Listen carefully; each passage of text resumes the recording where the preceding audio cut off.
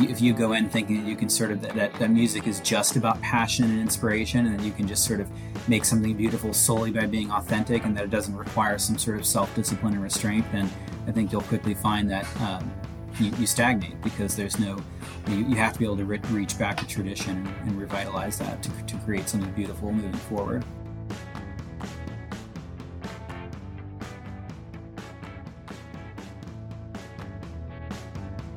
Welcome back. You're listening to Conservative Conversations with Marlo Slayback and Tom Saroof. Today we're joined by ISI's Chief of Staff and our friend Spencer Kashmanian.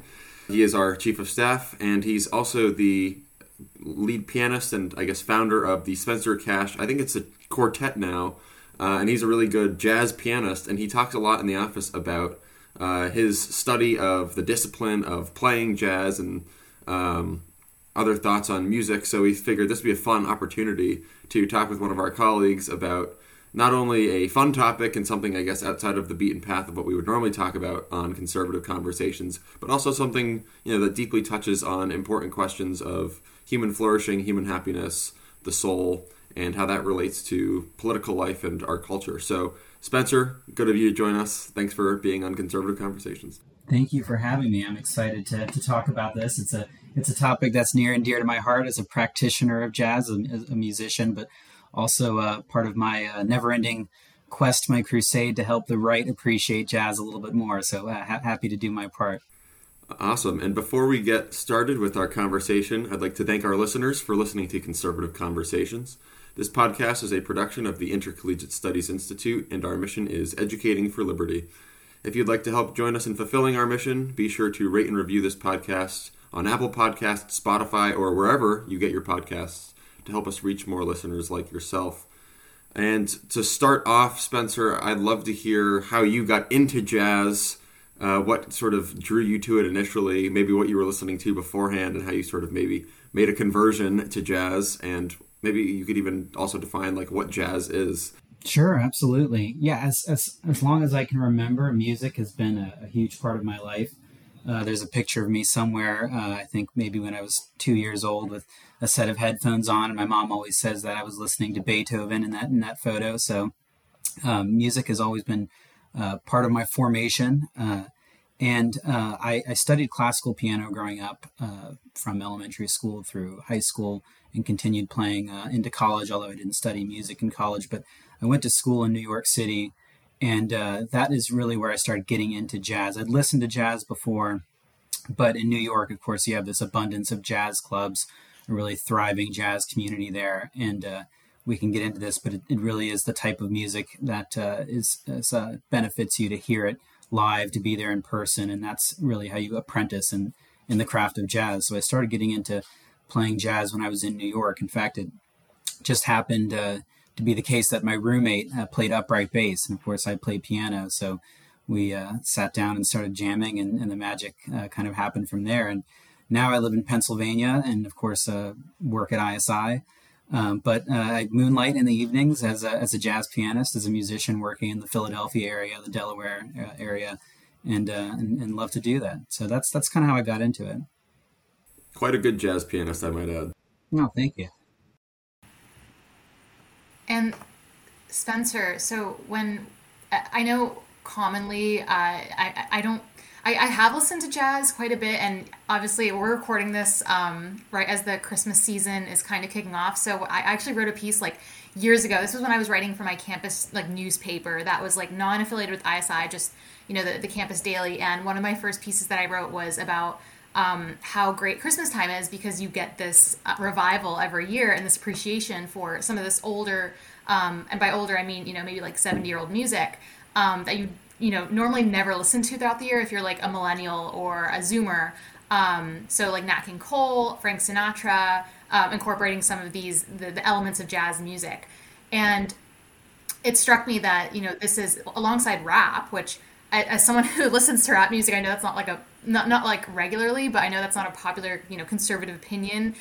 Maybe among Zoomers it is, but I know like rap isn't what you think of when you think of what conservatives like to listen to typically. But those are really great exports of American culture, jazz music and also rap, and I'm sure there's a lot of overlap between the two, the how the advent of those two types of music. So could you lead us through kind of what the background of jazz music is, how it became this great, triumph of American culture and the American musical tradition? Yeah, absolutely, and you're right to bring up this the season. I think Christmas is probably the ideal time to get into jazz. Maybe if you're not a jazz listener, or maybe you're just a seasonal jazz listener and only listen to it around Christmas. But I think what is particularly helpful with this season is that you have a familiarity with the songs, and so you can when you know the song, the underlying song structure, and then you listen to jazz musicians improvise on it. It's more enjoyable, it's more accessible. So if you know Jingle Bells or White Christmas, and actually just a couple days ago, I came across this recording of Charlie Parker playing. He did a radio broadcast where he played White Christmas. He's just playing a regular jazz set, and they asked him to play something Christmassy. And I was sitting there listening to it, thinking, this would make a great introduction for anyone who's not familiar with jazz and how jazz works, because he plays the melody, he plays the chord changes, we would say, as a musician of the song, and then he starts to improvise on it. He starts to elaborate on it and sort of explore the different corners and the structure of the song. So anyone listening, I would encourage them, you could just find it on YouTube, look up Charlie Parker playing White Christmas, and it may make it a little bit more accessible for you if you're not familiar with jazz. But Marlo, to get to your question, it's really how jazz started. Jazz is rooted in the early 20th century, but really coming out of 19th century musical culture. New Orleans is considered the birthplace of jazz. You had in New Orleans a culture, there was sort of a mixture of, Catholic Spaniards, but also African-American slave culture there, trading culture. And music was so thoroughly involved in every part of their life in that city. Like many a great city, music was played at funerals, music was played at weddings, of course at church. And so that's really where jazz got its start, is that there was a music served, sort of social purpose in the city. And so there were people that you would sort of recognize as the jazz musicians paraded through the city. You'd recognize certain tunes they played. It was a musical culture. And then what happens is that music starts to get kind of exported over time up the Mississippi, eventually goes to Chicago, New York City. It's one of the things I love about jazz too, that I think is a distinctly conservative, we might say, facet of it, is that it's rooted in places. There are distinct jazz styles. There's New Orleans jazz, and it has a very specific sound. But then there's also New York jazz and Chicago jazz. There's Kansas City jazz. All of those have their own distinct traditions that emerge in the course of the 20th century. And some of the great practitioners of jazz you have coming out of that culture, of course, the first great hero is Louis Armstrong, who was a astounding musician and improviser. Later became famous primarily as a singer, kind of a pop singer, but in the early days of his career was known as primarily as an instrumentalist, as a trumpet player. And so jazz is tied to social function. I think is an important part of appreciating it. And then you have over time you might say the summit of jazz was the swing era in the 1940s, where you have jazz becomes both the most popular form of music in the country. People are dancing to it on college campuses and in ballrooms all across the country. But you also have this astounding level of musicianship among bands at that time, particularly bands like Benny Goodman's and Artie Shaw and later Glenn Miller. So that was sort of the summit of jazz's popularity. And then jazz devolves into, or I shouldn't say devolves, but evolves maybe is a better word, into the bebop era and then hard bop. And that's those are musicians like Charlie Parker and later leading into Miles Davis, Dexter Gordon, Dizzy Gillespie, and so on. So that's sort of the kind of a broad, 30-second version of the history of jazz and how it came about. I want to pick up on that because the devolves word, I think, is, I guess, a little bit prescient. I knew you would pick up on that, Tom. Yeah, of course, because I listen to metal music, and jazz I think has more than rap or other styles of music. Jazz would be considered more, I guess, a conservative, I guess, in our day genre or something to listen to. If you're going to sort of, to make it a critique of music today, I don't think many people are saying, "Oh, jazz is where it all went wrong." They're more looking at, the more obscene things in rap music today, or the increasing stupidity of pop music, which maybe we can talk about that later.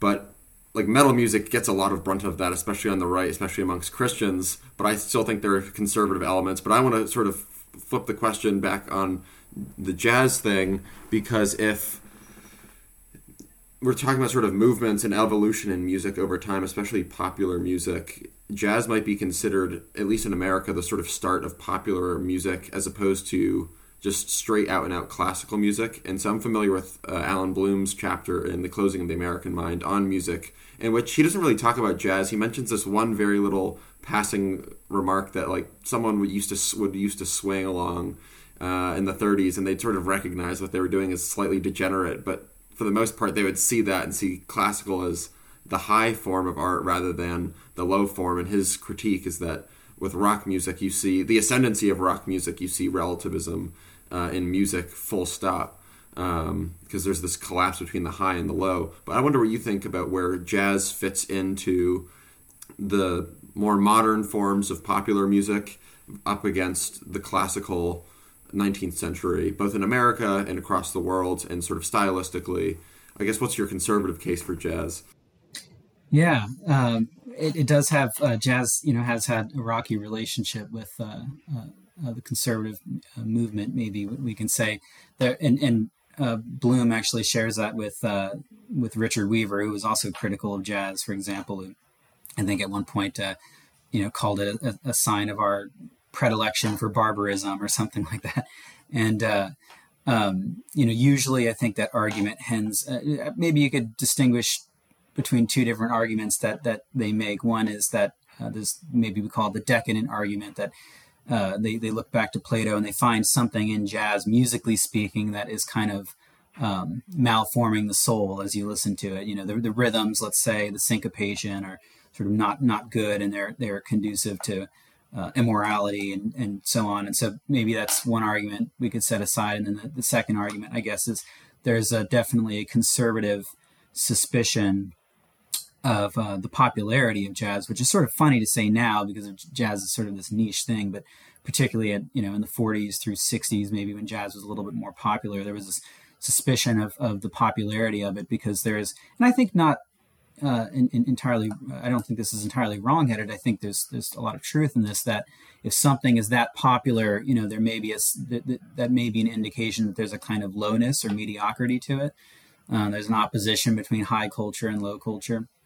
But I guess I'd say in response to that, maybe taking the second argument first, is that I would actually make the case that jazz, especially maybe in the swing era, let's say, but I think in general jazz actually, if anything, a better analogy might be it kind of achieves Aristotle's mixed regime where in music, which is to say jazz is a music that is harmonically complex. It's rhythmically complex to play. Being a musician playing jazz, it's a complex music to play. But certainly when you do it right, and certainly if you're playing swing music. So again, going back to Benny Goodman and Artie Shaw, it's also danceable.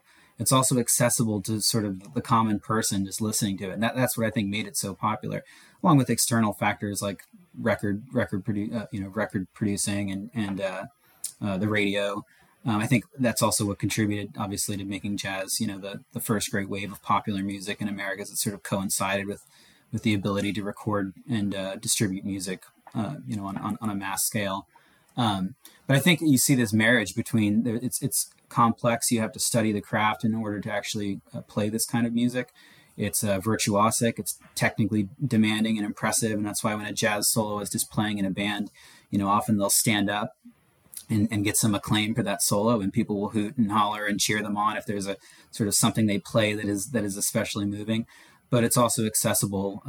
Going back to Marlowe's point, we all want to listen to Ella Fitzgerald around Christmas, or put on big band music, for certain occasions. So I guess that's tackling the second argument. And back to the first, we could talk about this at length, but I think musically, I'm unconvinced by Alan Bloom and Richard Weaver say that that the rhythms in jazz, are actually corrupting spiritually somehow. Partly because I am a classically trained musician and I've played quite a bit of classical music that have rhythms that are similar to what you encounter in jazz. Syncopation is you can find syncopation in late Beethoven piano sonatas. You can find, a kind of harmonic lushness that has been criticized in jazz. You find in Wagner, and so I'm unconvinced on a musical level by those arguments. I think maybe, which is not to say that I'm unconvinced by the broader argument that I think there are kinds of music that can be spiritually corrupting. Certainly. I just don't think jazz is one of them. You mentioned popular music, and something I always there's like these TikTok trends sometimes that go around about like, in 50 years from now we'll be listening to like, like I don't know, like Kendrick Lamar and thinking back on it fondly, like our grandparents would think of like, I don't know, like someone who was popular in like the 1950s that brings back this nostalgia. And it's, we all obviously think back on that type of music that our grandparents would be listening to with like, oh, that's so, sweet and sentimental. And obviously like the music that we listen to today, probably most of it could not be compared to that, whether it's just the quality of the music itself, which is often a product of a lot of different, like just there's a lot of synthetic and artificial intervention and the amount of technology that goes into auto-tuning and all of these different aspects of it that kind of deprive music of the authenticity of music back in the day, I guess. But even like I know my neighbors who are like in their late 50s would really fondly look back on like Summer of '69, right? And like that's like their song. So how would you think of jazz music in the grand scheme of things when, especially, when we're, maybe this is kind of like historicist in a sense, to use the phrase that, the Straussians really like to talk about, but can we think of music in a way that's separated from its its objective quality, and how does that apply to jazz music when I mean we look at it now and say like, of course that's like conservative music, I guess it's it has a lot of these features of it that are drawn from other musical traditions that seem to be in harmony with each other, whereas music today is, like Tom said, oftentimes obscene. It's oftentimes just really poor quality. Singers don't actually know how to sing. Oftentimes they're just like what people would call nepo babies. So there's so many things that go into kind of like perverting the musical experience because of that artificiality. So yeah, what's kind of your response to pop music and how we can think of jazz in that context? Yeah, I do think that there is in jazz, there is this inbuilt conservatism that, that I think you picked up on, Marlo, that I don't think, maybe carries through as strongly to different styles of music, in particular rock, and sort of, and rap and maybe subsequent, sort of new developments, let's say, in pop music.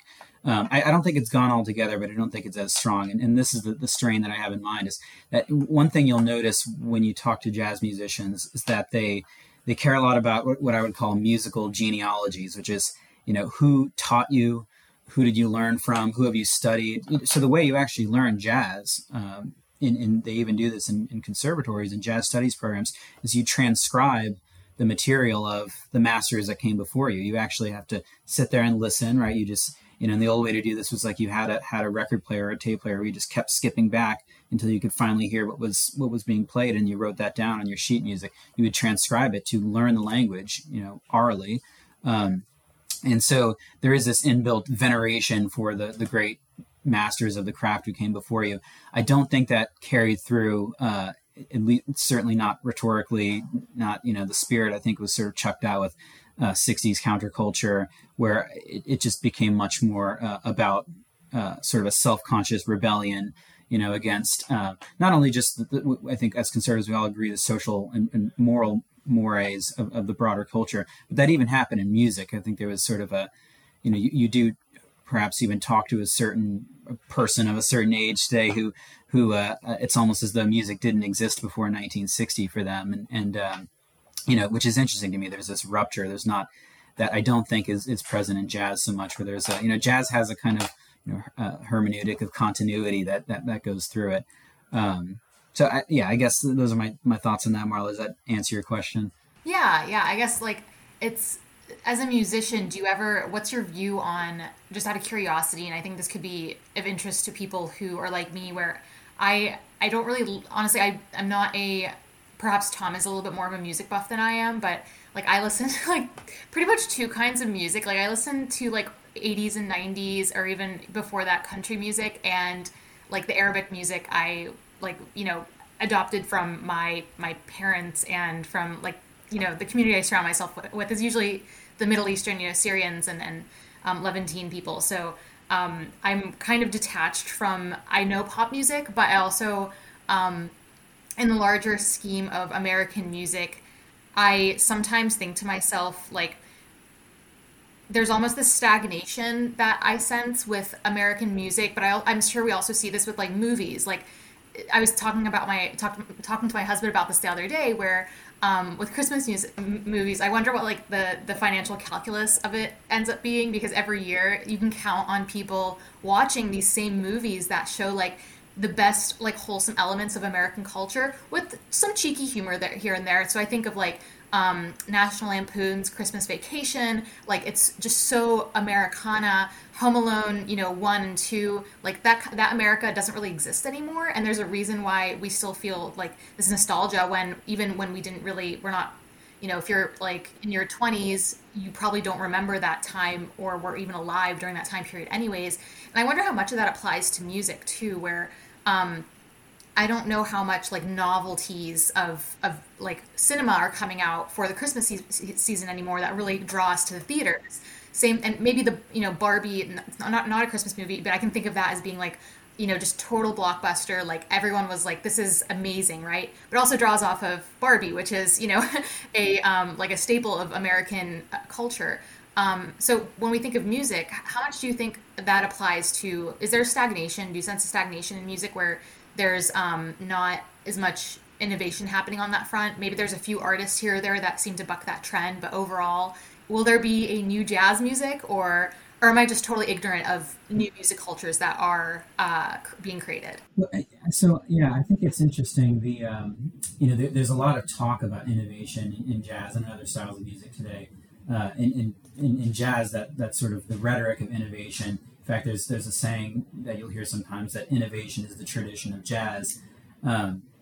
I actually disagree with that statement. I think what it gets wrong is that in any given age, the vast majority of musicians, even excellent musicians, aren't great innovators.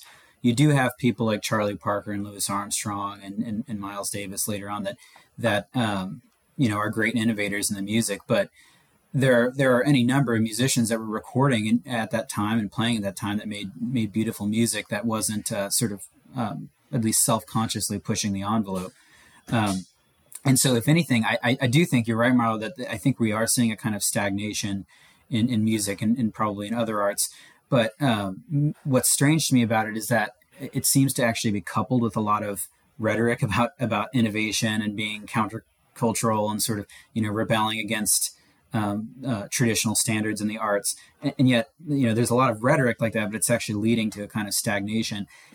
Personally, I think that actually has to do with that language of innovation and sort of, idolizing, breaking boundaries, even in the arts, actually leads to a kind of rejection of a craftsmanship mentality that you really need to have in the arts. That when you're practicing in art properly, it involves discipline, it involves deference to tradition. You're learning that there are, in fact, certain rules, certain boundaries that make something jazz or make it not jazz, or make something rock and make it not rock. There are sort of clear-cut boundaries to all these. They may be difficult to define at times, but there are certain rules to follow.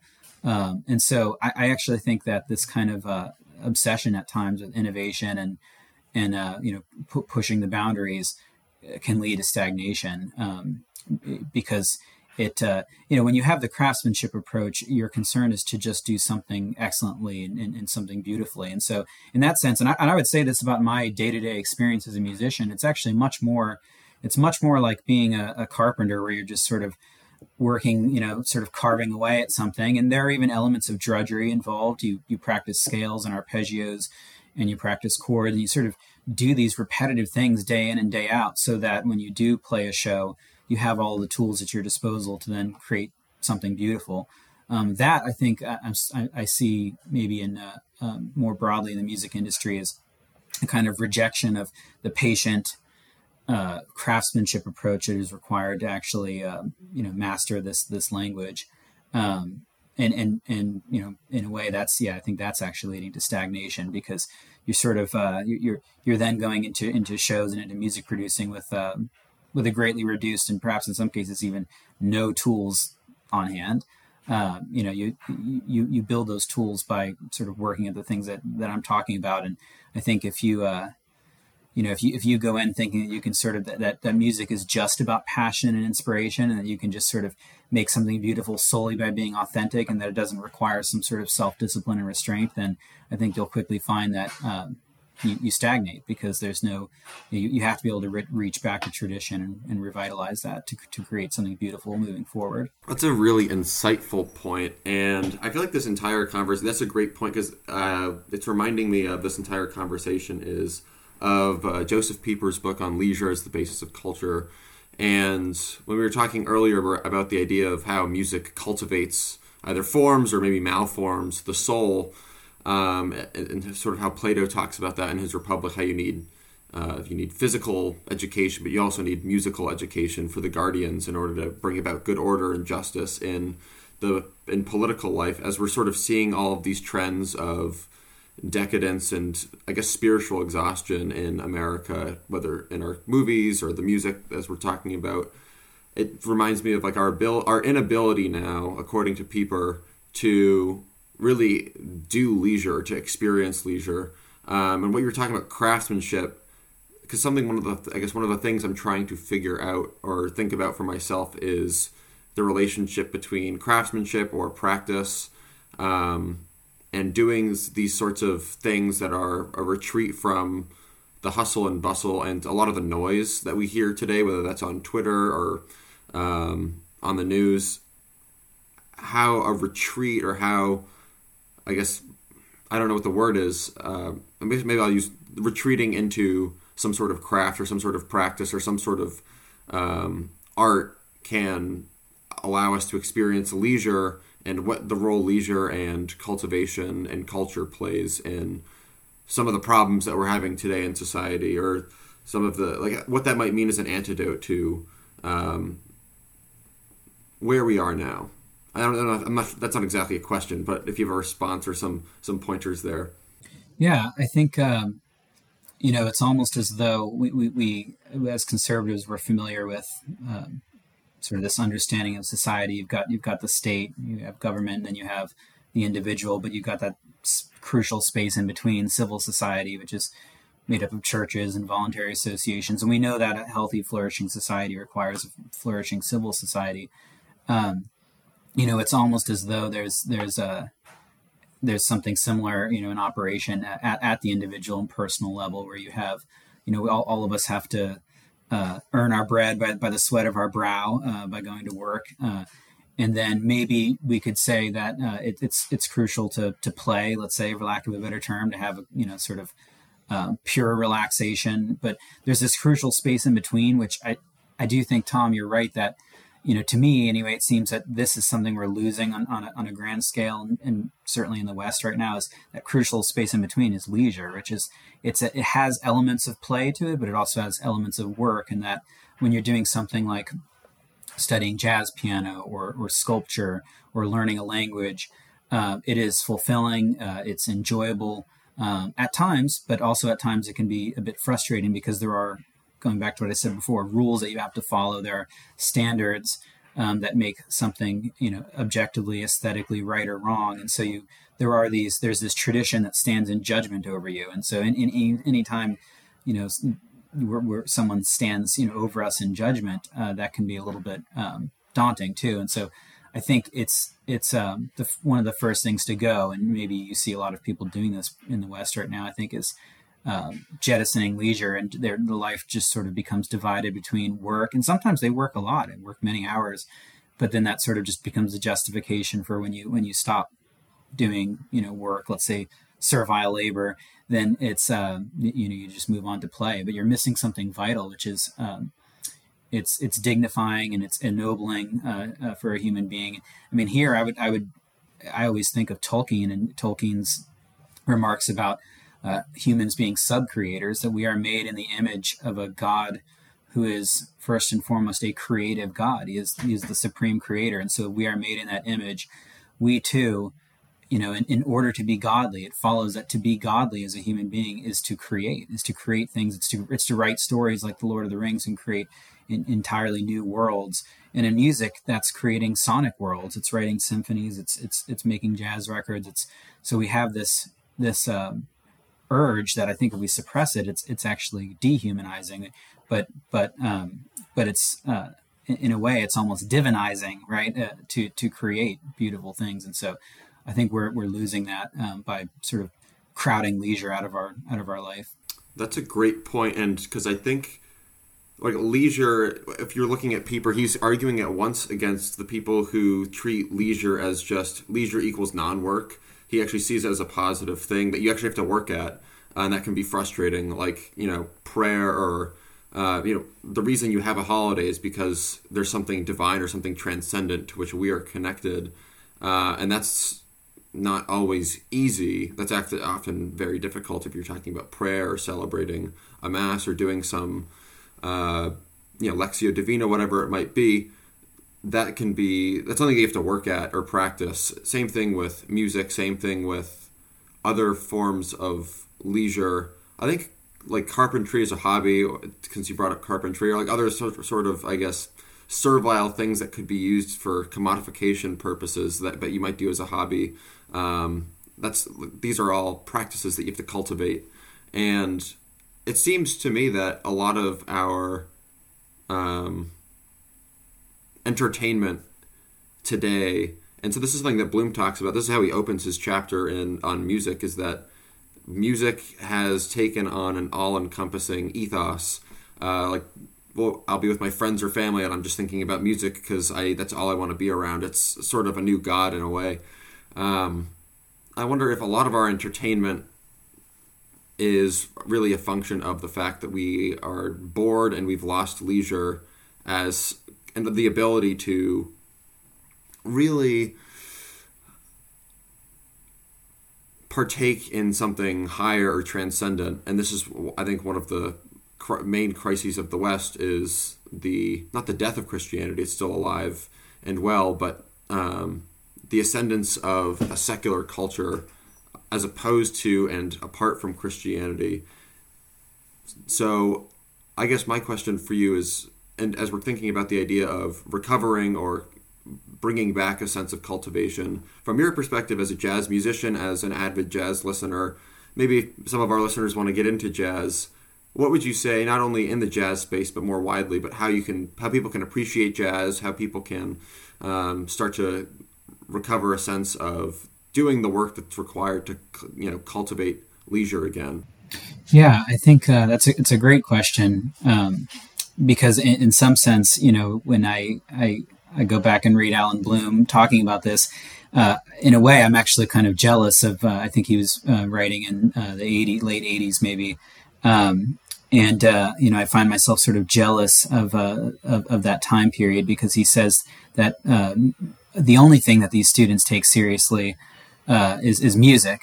I'm not sure that's true today. I think actually we don't take music very seriously. I think we hear a lot of music, but don't listen to a lot of music. That would be my observation more broadly, is that music, and Roger Scruton writes eloquently about this, that pop music sort of assaults our ears at every twist and turn. We go into a restaurant or the grocery store, and you just sort of always hear music playing. But what that can lead to is a relationship with music where you're never really intentionally listening to it. So the first thing I would say is, actually set aside time to practice intentional listening to music, which is, and this is where it can be really helpful to maybe even go old school and get something like a record player that sort of crowds out digital distractions, and you say, look, I'm gonna sit down, just like I would sit down and watch a movie with my spouse or my kids. I'm also gonna sit down on the couch and take half an hour, 40 minutes to listen to a Beethoven symphony or to listen to this Art Blakey record, and I'm going to really listen to it. And you will, by practicing that kind of musical encounter, I guarantee over time, and you could just pick a piece of music and say, I'm going to do that every night for a week, or maybe you do it once a week. And in my family, we have kind of a tradition where I have young children that are all under the age of 6, and so we do Music Monday in our house, where most of the week we sort of read stories before bed and do the normal bedtime routine. But on Mondays, we actually, after dinner, we sit on the couch and we put on a piece of music, and everyone just has to listen to that. And maybe I'll talk a little bit about it beforehand, but just like we would watch a movie, you sit down and listen to music, and that'll get you accustomed to following what I would say is, kind of the structure and syntax of a different piece of music.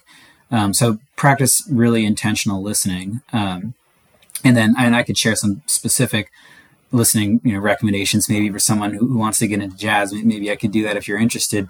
One thing I'll say, going back to a point you made early on in your question, is that I do think we've also lost this sense that music, part of the reason Plato saw the potency, the power of music, is that in ancient Greece, and in fact, most of the history of the West, there was this understanding that music, like any other art form, like sculpture, like painting, that it expresses something deep and true and permanent about reality and about the structure of the cosmos itself. So this saying that you hear sometimes, the music of the spheres, that goes back to ancient Greece and the Pythagoreans, and there really was a belief that music, that the intervals in music, that when you played a triad chord on the piano, or you played a fourth or a sixth, these different intervals, that in some way, some mysterious way, the reason why they sounded harmonious or the reason why they sounded discordant is because they were echoing some kind of intervallic structure in the universe itself.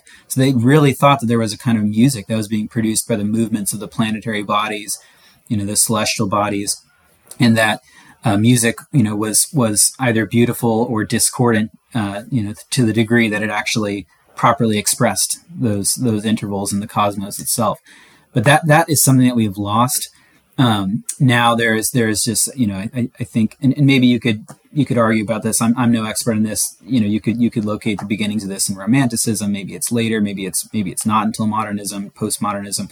Certainly, I think broadly what you've seen in the West is we've lost this sense that music is actually representational, like the other arts.